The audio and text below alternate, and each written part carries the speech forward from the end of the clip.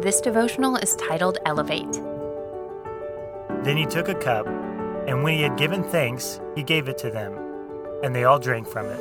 Mark 14:23. Such a simple action.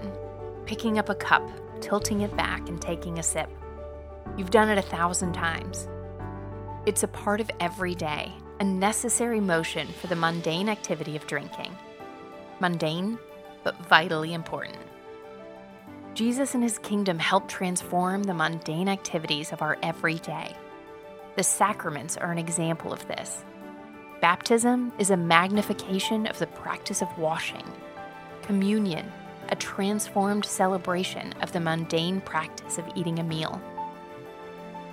Jesus embraced the mundane and made it clear to us. The plains are an arena of life, and they have a place in the kingdom of God. Sacraments like baptism and communion invite us to see washing and eating differently. They invite us to remember the eternal within the mundane. Jesus built pictures of eternal truths into the most basic elements of our daily lives, and this should lead us to worship. The plains are an opportunity. By taking our everyday activities, our routines, our boredom, and our uneventful moments or seasons, pressing them through a perspective of faith and opportunity, we can follow Jesus' example and start to find the extraordinary value of the ordinary.